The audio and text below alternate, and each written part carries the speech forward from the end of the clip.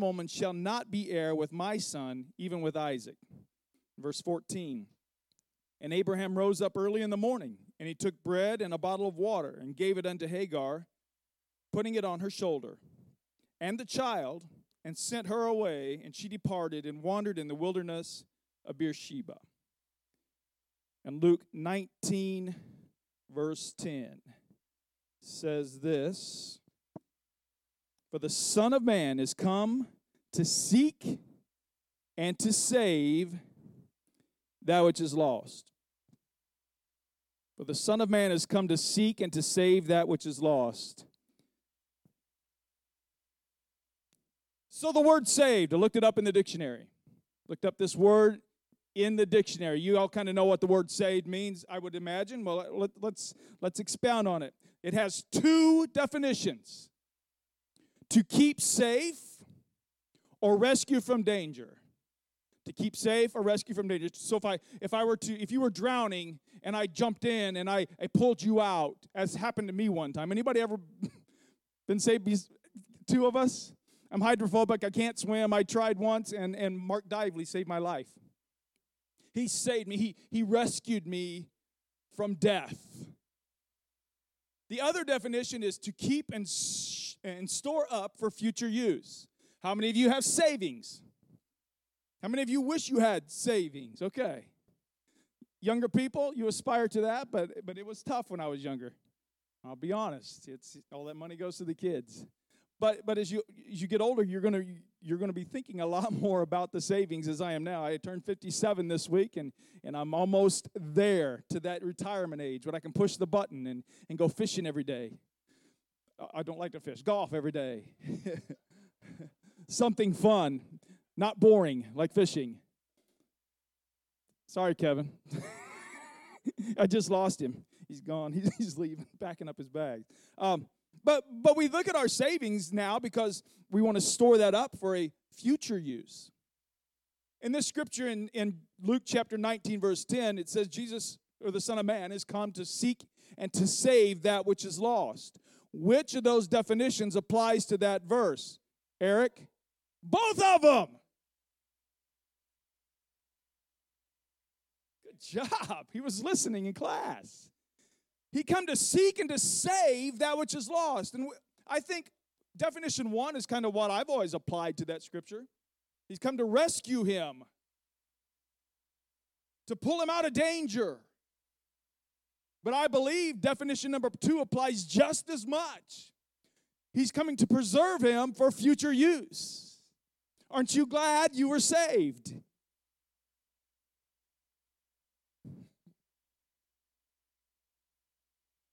It's not a trick question. How many of you feel saved? That's not a trick question.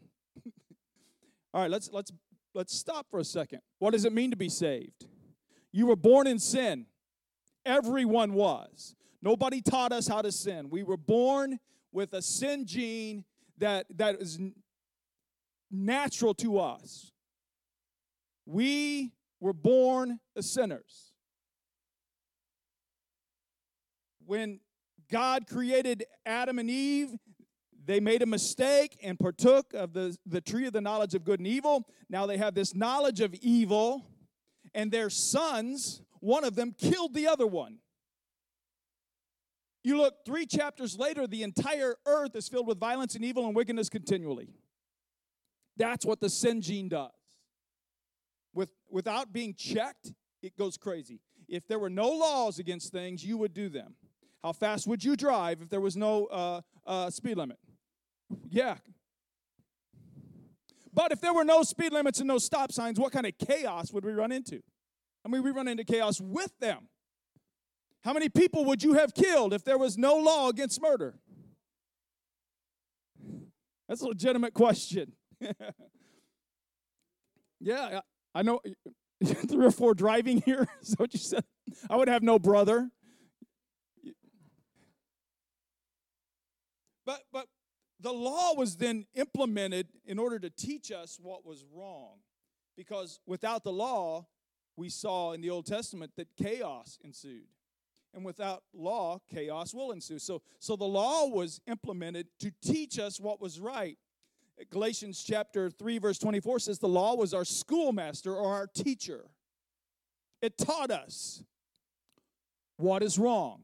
Don't do this. Don't do this. This is how you got the 10 moral codes, the 10 commandments, plus all of the other commandments that taught them how to live together as a society. And we still have laws today based on the laws that you see in the Old Testament. The law was our schoolmaster. But the Spirit of God was given out when Jesus was born and died and allowed His Spirit the opportunity to fill our lives. I'm making this real quick because I don't want to stay here too long. I think most of you know this. You need the Spirit of God, not just laws. You might be a good person. You might be the best person. You still need the Spirit of God. If you're here today and you're just a great person and you follow all of the laws and the commandments, that's great, but you still need the Spirit of God. If you don't believe me, I'm going to read this to you from Galatians chapter 2. Galatians chapter 2, verses 20 and 21. It says, "My old self has been crucified with Christ. It is no longer I who live, but Christ lives in me. So I live in this earthly body by trusting in the Son of God who loved me and gave Himself for me." Verse 21, "I do not treat the grace of God as meaningless. For if keeping the law could make us right with God, then there was no need for Christ to die." If the rules were good enough, we don't need Jesus dying on a cross.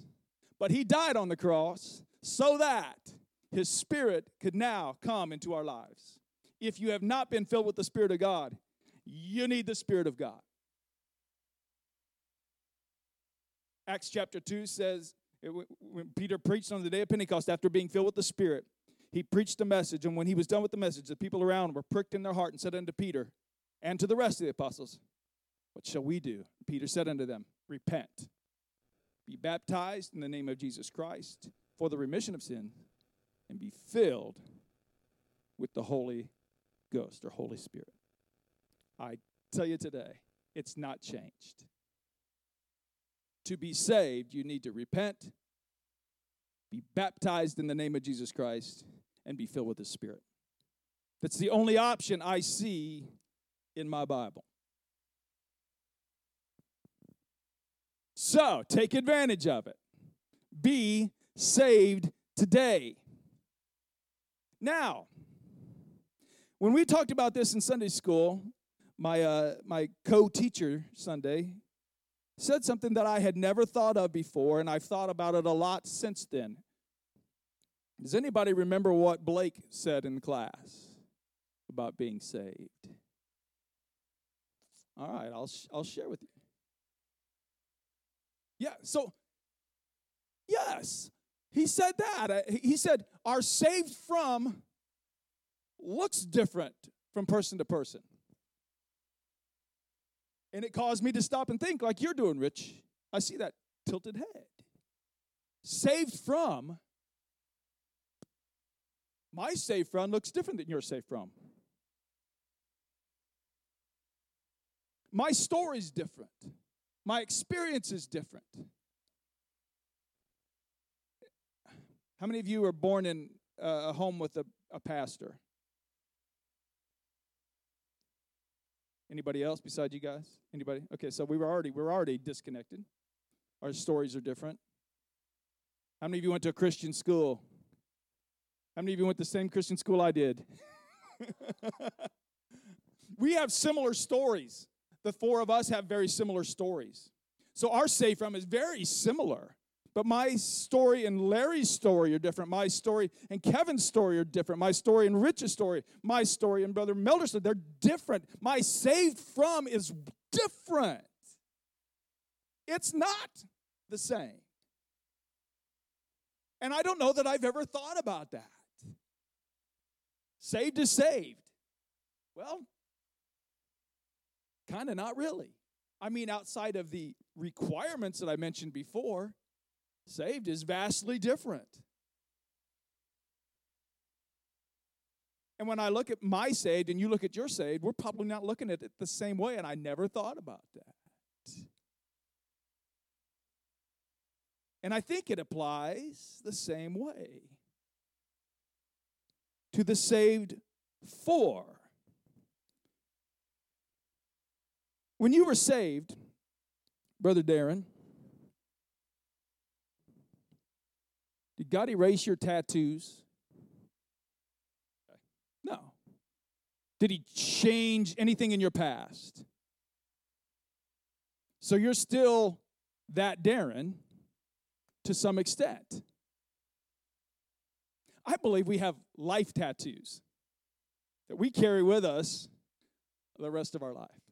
There's some things that are just tattooed into my life that can never be changed. I am what I am to some extent.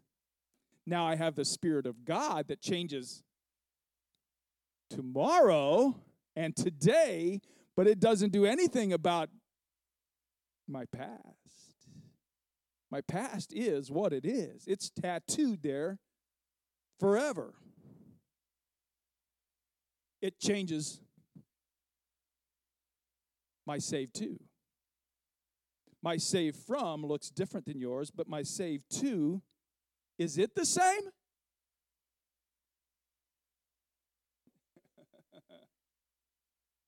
To some extent, our save to is the same.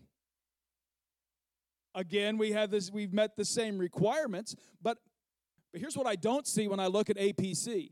A bunch of people that are robots. Our personalities don't change. We couple our personalities with the Spirit of God. Now you look at Peter and John, they're totally different personalities of disciples, but they were still disciples of Christ. They functioned differently. And we don't all function the same once we're filled with the Spirit of God because we are tattooed with life that makes us different. Our genes,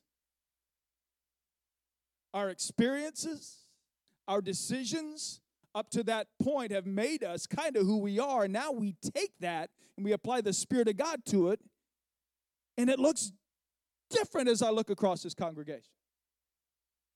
Now, there are some things that are the same, but there are multiple things that are different in my save too. Brother Darren, I wish we didn't have this camera here so we could. Hey, hang on just a second. So that was part of Blake's point. When you look at the Great Commission as a blanket statement, we're all saved to the same thing. We are to go ye therefore, right? We're all to do the same thing, but I can reach people that you can't reach because I have different influences in different areas that you don't have. And so it is the same, but it operates different. Man, that was good. You've been hanging out with your wife, I can tell. That was really good. I got up here and I can't remember how you said it. Just from that little strip. Our commission, the same. How we execute it may look differently. Anybody disagree with that? It was well said. I can skip like 3 lines in my notes now that didn't say it as good as you just said it. You look at David. He's this guy who's brought before Saul because there's a giant that's come against the army. And this giant is challenging the army in the Old Testament. And David says, I'll go fight that guy. And to make a long story short, Saul agrees and says, okay, you can go fight the giant. And what does Saul do to assist in the facilitation of David killing the giant? He gave him his armor. What a great guy. He said, if you're going to go fight the giant, son, you're going to need this because it will help you. And you're going to need this because it too will help you. Put on this helmet, put on this breastplate, and take this sword. And as we all know this story, that did not work for David. He had a slingshot that he didn't know how to use. He had never used the other items. He wasn't skilled or accomplished with what Saul was skilled or accomplished with, but he was skilled and accomplished with something.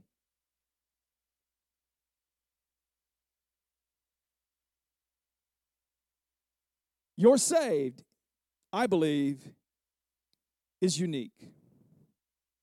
And you're saved is unique with a purpose for the Great Commission. We talked about this Sunday morning, the 4 scriptures that said, go and preach. Jesus talked to his disciples right before he left and said, go and preach. Go and preach. Go and preach. Go and preach. We are disciples, descendants of the disciples. Do you think the message is any different for us? I believe it's the same. Go and preach. How many of you would love to get up behind this pulpit and preach? Some of you like that idea. Some of you, it inspires you to do that, but some of you would be horrified to have to get up behind this in front of people and talk. I remember my first time. I believe it was 4 or 5 pages of notes, and I got through them like 3 or 4 minutes. So I read them again. Yeah, it's different.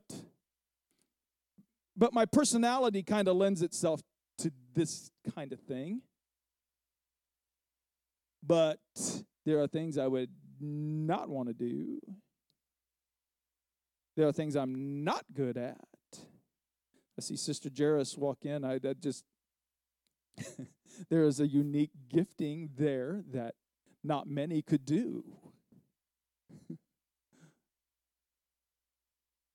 I said fishing earlier. I can't stand the thought of fishing. Brother Kevin he had this sad look on his face because that's something you may be passionate about. Ugh. Brother White was trying to take me hunting when I was younger. I don't want to go kill a deer. It's the last thing I want to do. And he loves it. But we're different. We are so different, and we're uniquely that way for a reason. I've heard people say, but you don't know my story. You don't know. You don't know what I've come from. You don't know what I've been through. I would challenge that by saying if you're alive, there is hope. And I want to share a couple of stories here, and I started to read one as we started. Abraham, as you know, the father of the nation of Israel, was given a promise when he was a young man of 76. Young compared to when it actually happened. At 76 years old, he was given a promise that his seed would be the seed God would choose generations down the line, that his lineage would be the lineage he's choosing. That was at 76. At 86, still not seeing the results of this promise, his wife encouraged him to take a substitute, take her handmaid or her servant, and maybe the miracle would happen through that. Well, she did get pregnant with Abraham's baby, but it wasn't the promise, as we all know. That baby's name? Ishmael. When Abraham was 100, so 14 years later, the promise was fulfilled and Isaac was born. So now there are 2 sons living in this house, the mistake and the miracle. 14 years separated these 2. At some point, Sarah saw Ishmael, the mistake, mocking her son of the promise. And Mama didn't like that. And went to Daddy and said, that's got to stop. They have to go. And it grieved Abraham because he was his son. But Abraham prayed, and God said, send Ishmael away. So obeying God's command, God instructed him to send Ishmael and Hagar away. He did so. Ishmael and Hagar leave. The mistake is now gone. Mistake's no longer in the house. Now we have the promise. And we don't hear anything about the mistake outside of the fact that he had 12 sons and a daughter, just like Jacob did, which is kind of unusual. But he did have 12 sons and a daughter. It's mentioned at one point. But nothing else. Ishmael vanishes. And the story now goes to Abraham's son Isaac. And Isaac has a son named Jacob. And the promise starts to follow the line of Abraham, Isaac, Jacob. And Jacob has 12 sons and a daughter. Jacob has one son named Joseph, one of the youngest. He had one younger named Benjamin. But Joseph was his favorite son because he was the wife that he loved the most. I don't know what to say about that.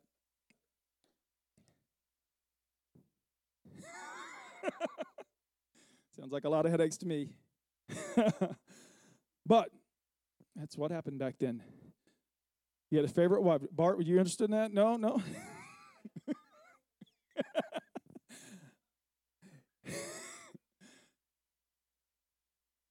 He had a favorite wife, and that wife had a son named Joseph, and Joseph became his favorite son, and he treated him differently than he did the other brothers. I don't think I would like that if I was one of the other brothers either, and they didn't. They didn't. They were brothers. I mean, I fought with a brother that I did like. A lot. But this is a bratty little brother, it appears, because Joseph he'd push their buttons. He'd tell them dreams he had about how much better he was than them. He just made it worse. Wearing his coat of many colors. Here he is one day, Joseph goes to see his brothers, and he's got his coat on, and they'd had enough. Here comes the brat. And they made up in their minds that this would be the last time they were going to deal with this kid. And they wanted to kill him. One of the brothers said, no, let's not. I don't remember how the story goes exactly now that I'm up here. And my mind just went. They put him in a pit. They didn't kill him right away. And the one brother was going to come back and let him out later. That's how it was. The other brother's going to come out and release him. So they put him in a pit. Well, while that one brother left, here comes a band of traders by. And the band of traders, on their way to Egypt, were carrying slaves.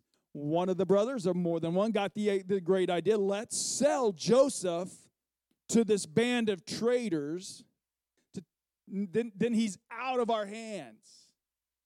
Let me read you this story. It's in Genesis chapter 37. Genesis chapter 37, verse 25.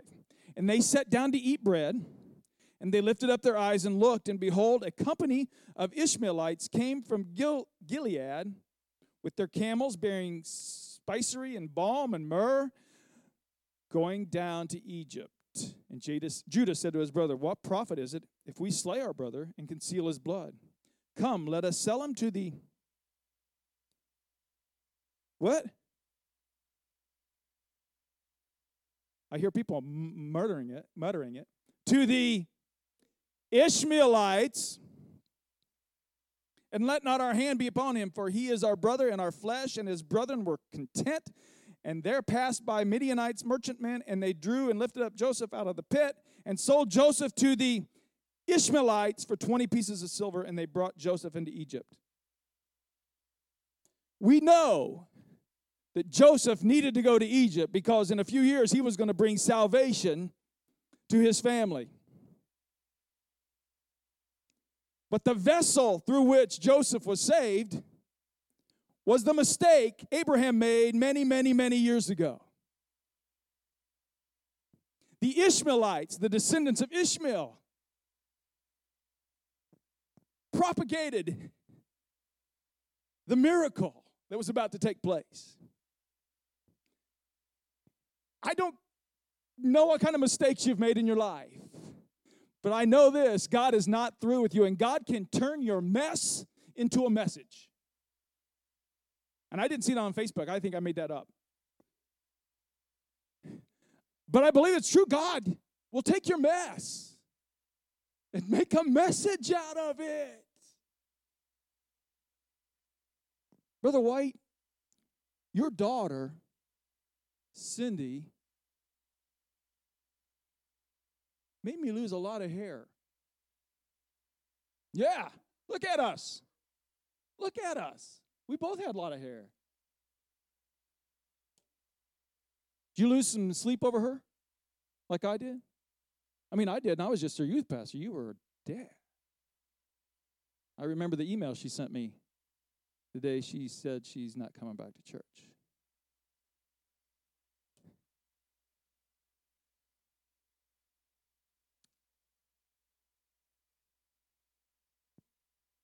She did some things, though, didn't she? She did some things, though, didn't she? I have a hint of what she did, and it wasn't what you taught her. Wasn't what I taught her. But this girl, Cindy White, left the church. Went and did her own thing, doing some things that she shouldn't have done, and doing some things she knew she shouldn't have done, making a mess of things. And while she was out there making a mess, she met this kid, another messed up kid named Josh Linton. And she told me this. She said they were in a bar downtown Bloomington, and they started talking about church. And intrigued Josh because she was with another church kid who was no longer going to church. I'm going to stop and say this. We talked Sunday in our Sunday school class about trees. I'll tell you the story. I've got a friend. He was born in Mexico, lived in Mexico most of his life, come over to the United States. He's now doing pretty good for himself. And I asked him, why don't you go back to Mexico? Why are you still here? Why haven't you gone back to your family? Go back. He goes back to visit them a lot. Why keeps you here? And here's was his analogy. He said, you see that tree there? There's a big tree, big tree. I said, yeah. He said, that tree used to look like this. Used to be small like that. He said, when it was small like that, you could pick it up and move it wherever you wanted it. He said, but now you can't move a tree like that because it's been there too long and its roots are too deep. I would encourage, I shared this Sunday, and Blake and I sat down here like 15 minutes afterwards talking about it, and he said that story resonated with me because of the roots my parents sunk into me when I was a kid. If you have young people that you've helped sink some roots in, I don't think those roots are going to go away. Don't give up on your children. I remember when Cindy and Josh came to church. She brought him to church. He loved it. And I don't think she was expecting that. For those of you that don't know, they are now the pastors of the church in Normal on the campus. And their Saved 2 is a very unique Saved 2 on the campus of Illinois State University. If I were to go to that spot and tell people my Saved 2 story, or my Saved From story, my Saved From story, it would be a total yawner to most of them. I got a yawner saved from story, and I'm glad about that. I'm glad I don't have some of your stories, although they are interesting. I'm glad I don't have them. But it's kind of a yawner. But they're saved from is incredible, and what an offering they have to that community. Josh just loves people. I can remember he was as a young man before he even started coming here to this church. he would stop and talk to anybody, and you could just feel that love. And that was out there somewhere. How many other saved froms out there can we reach that would dynamically impact the kingdom of God? I met a guy, his name was Mike. I met him just a few years ago, and he wanted to talk to me. So we went to eat. He said, I got to talk to you. I want to come to church. He said, but look at me. And he was well tatted. He had a big, long, I don't know what they're called, chin beard. It'd take me like 15 years to grow it. He probably grew in that week. It was just, he's kind of scary looking, honestly. And he said, how could God use somebody like me? It's like, what? You're perfect. Perfect. God needs people like you. I almost hate it that you would come to church and shave your beard and cover your tattoos because you have a testimony that's going to reach people.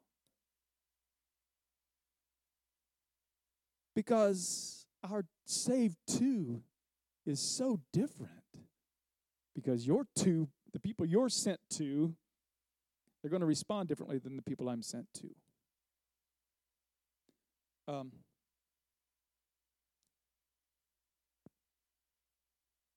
Let me ask you this question, and I'm closing a little bit early, probably. What makes you qualified to minister? What are the qualifications that you need to have to minister? It's kind of a trick question, so I'll throw it out there. The Spirit of God. Larry.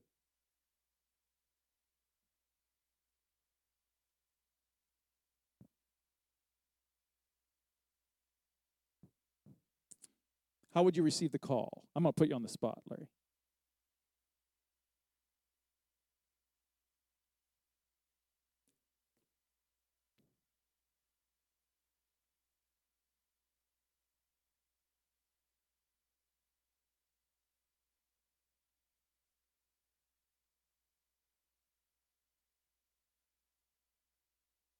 There you go. They have.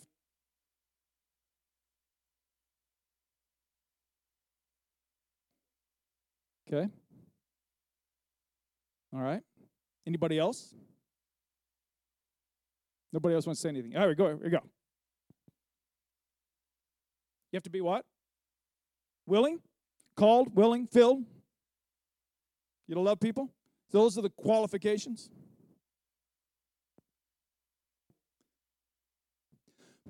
Let me take you to a story. Jesus was feeding 5,000 men besides the women and children. This great revival service. And he said to his disciples, let's go. We have to go someplace else. And they left this dynamic service and went down and got in a boat to go over to a Gentile region, not even a Jewish region, just a Gentile region where these people weren't Jews. Or they didn't have the knowledge of the Old Testament like the Jews had. These were Gentiles. And he got in a boat and went to this Gentile region where they had no concept of this God. And they met a man. And this man was full of 2,000 devils. And this guy with 2,000 devils ran to Jesus and fell at his feet. The story this guy had was pretty crazy. I mean, they tried to contain this guy. They put chains on him, fettered him up, he'd break him away. They tried to civilize him, but he would have none of that. Everybody knew the guy. They all knew crazy Larry, whatever. I don't know why that came out. I like Larry, by the way. They knew this crazy guy. They just knew who he was. And when he met Jesus, the 2,000 demons were cast out, and we know it was a Gentile reason because they went into the pigs, because Jews would have nothing to do with the pigs. They went into the pigs, and the pigs had this suicidal spirit, jumped off the cliff, killed themselves, leaving this man there in his right mind, sane for the first time since who knows when. Jesus left the 5,000 to go to this one. This one guy with no concept of God at all, recently delivered of 2,000 devils. I mean, recently, like just moments ago, said, I'm going to go with you when you go. I want to be a part of this. And Jesus says to him, no, you can't go. Instead, go to these cities around here and tell your story. The qualifications for being a minister are being able to talk and tell your story. And if you love people, bonus, because you should love people, especially if you're filled with the Spirit, because that's the first gift of the Spirit, or the fruit of the Spirit is love. We should love people when we're full of the Spirit. If you're not loving people, get a good dose of the Spirit. Somebody said you're doing it wrong. Yeah. Your qualification is you have a story to tell. Tell your story. Tell your story to whoever is around. This guy had such an impactful story because everybody knew his real story. Same with the woman at the well. I don't know why it just popped in my head, the woman in the well. They believed Jesus because what the woman said, because they knew her. People know us, especially people who know you. They know you. And if you've got an incredible story to tell, you should tell it. Here's what happened. That was in Mark chapter 5. In Mark chapter 8, Jesus revisits that region. This is incredible. 4,000 people 4,000 men besides the women and children were there and were fed with 5 loaves and a few fish. Because one guy told his story. That's all he did. He had no training. He just told his story. His saved from really impacted his saved to. And I say all this tonight because I think, okay, I'll just talk to myself. I get self-absorbed in my daily routine. I really do. Because I like structure. I like to plan ahead. We go on vacation, my wife and I know how much money we're going to spend before we go. I was off by $4 on this last one. The one before that, I was off by 7. Getting better. Next one, be off by $1 maybe. I like structure. I want to know. I want to have an expected end to everything that happens in my day. I kind of get heads down and I just function. How many of you would love to live like that? Yeah, my wife loves it too. How many of you just like, whatever? I get up and let's just go. I can't even stand the thoughts of that. But in my daily structure and daily routine, I think sometimes I miss opportunities. I know I miss opportunities. I know I do. Because I'm so into me. And I've really thought about this so much recently that, and maybe it's a byproduct of getting older. I don't know. I've started to kind of look at myself a little differently. and understand that there are opportunities that I have that are very unique to me, and I need to be taking advantage of these. And so I've been kind of highly sensitized to these things. Those of you that just go, you probably have more opportunities than us more introverted type personalities, where you just run into people and, whatever, hey! What do you say when somebody says, hey, how's your day going? I mean, that's important. It's an important question to respond to. If you start into, well, I'm not happy again today. That boss of ours, no, they know all that. Let's set some expectations for ourselves and go, you know what? I got a story, and I'm going to somehow worm it in here. I shared this example, and I'm going to share it again because it's so incredibly subtle that it's almost missed. I love to play softball. You may not know that. I don't like to fish, but I love to play softball. So we all have our passions, and they drive the people that are around us. And so I'm around the same group of people a lot, and I was playing with some of the guys, church, and we were playing, and there was a single elimination tournament.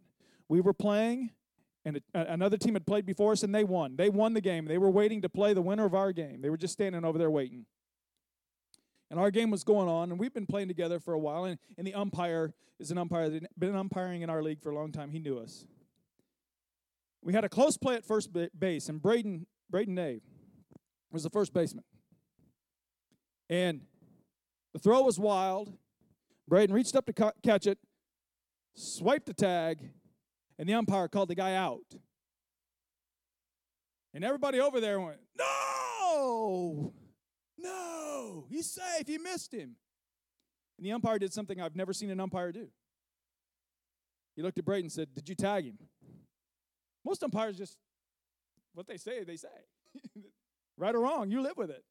He looked at Braden and said, did you tag him? Braden said, no. He said, safe. I've thought a lot about that.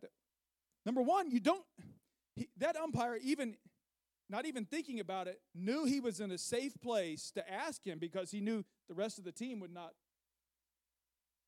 get all upset. And he knew Braden would give him an honest answer. We won that game and played that other team next. Almost the identical play happened. Wild throw. Braden reached up to catch it. Reached to tag the guy. Out. The other team said, he didn't tag him. Ask him. He'll tell you the truth.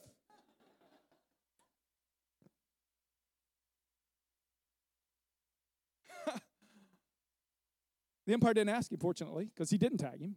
Braden did later confess, but the umpire wasn't going to ask again. But just the fact that subtle little thing resonated with all those guys that says, that guy's different. We have to be different. We have to be different. We have to be different. We have a unique story to tell. You have a unique story to tell. Both you're saved from and you're saved to are unique to you. It doesn't pigeonhole you and say you can't reach anybody, but there is an opportunity for you to reach people that maybe I can't, or somebody else can't, or pastor can't. If we're waiting for a pastor to do it all, that's probably not going to work. He should be free to pastor. And we encounter people that need God all the time. All the time.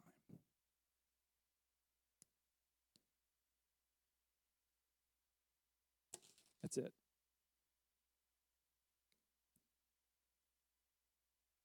Allison, you can close us out. All right. For those of you that can't hear, her heart's racing just the thought of talking into a microphone.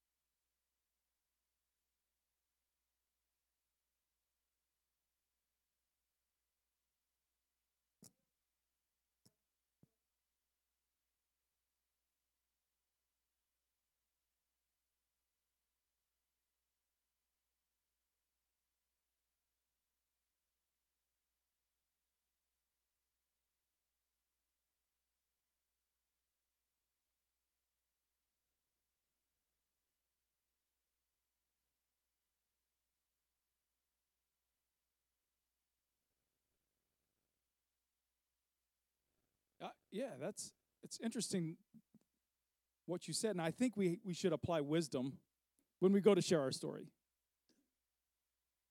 I've heard knowledge is knowing that a tomato is a fruit. Wisdom is not putting it in a fruit salad. So we have to be wise. You don't want to just throw it out there to whoever. But yes, and when that door opens, right, wow, that was really on point. Thank you. Anybody else? Because we have 7 minutes. We'll go back to connections class for 7 minutes. Brother Melder, you look like you want to say something. I can read it. I can almost read your thoughts.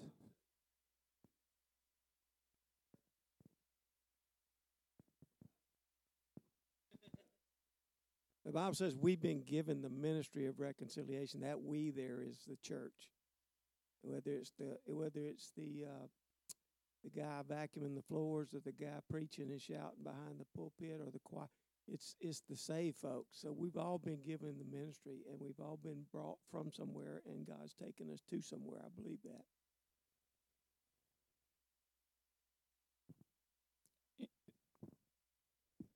I was just going to say, like, even if it's not a testimony, it is a testimony, but maybe not what you were saved from, but just what the miracles of God has done in your life. Like, okay, yeah, that is a miracle. But I mean, like, just recently. So this past week, I was able to speak to someone about, Mila. Mila suffers from asthma. That's nothing new. But the things that I've walked with her through that, I was able to speak to another person about that and how God has used me in the middle of sickness in that hospital, and to speak to another person and watch a healing happen for that other person while my daughter was in the hospital. Like, just even speaking that is valuable, because that person, it will give you an opportunity to pray for them at that moment. It'll just open up a door that you didn't even know you were going to walk into at the time. So I do agree that that we should share where our testimony, like how we came to Jesus, but also like the miracles, because there's that spirit of cessationism. Is that how you say it? Yeah. Where miracles don't exist. Miracles do exist, and we need to be spreading that, because right now in today's day and age, like, people don't even realize the power of God still is in effect.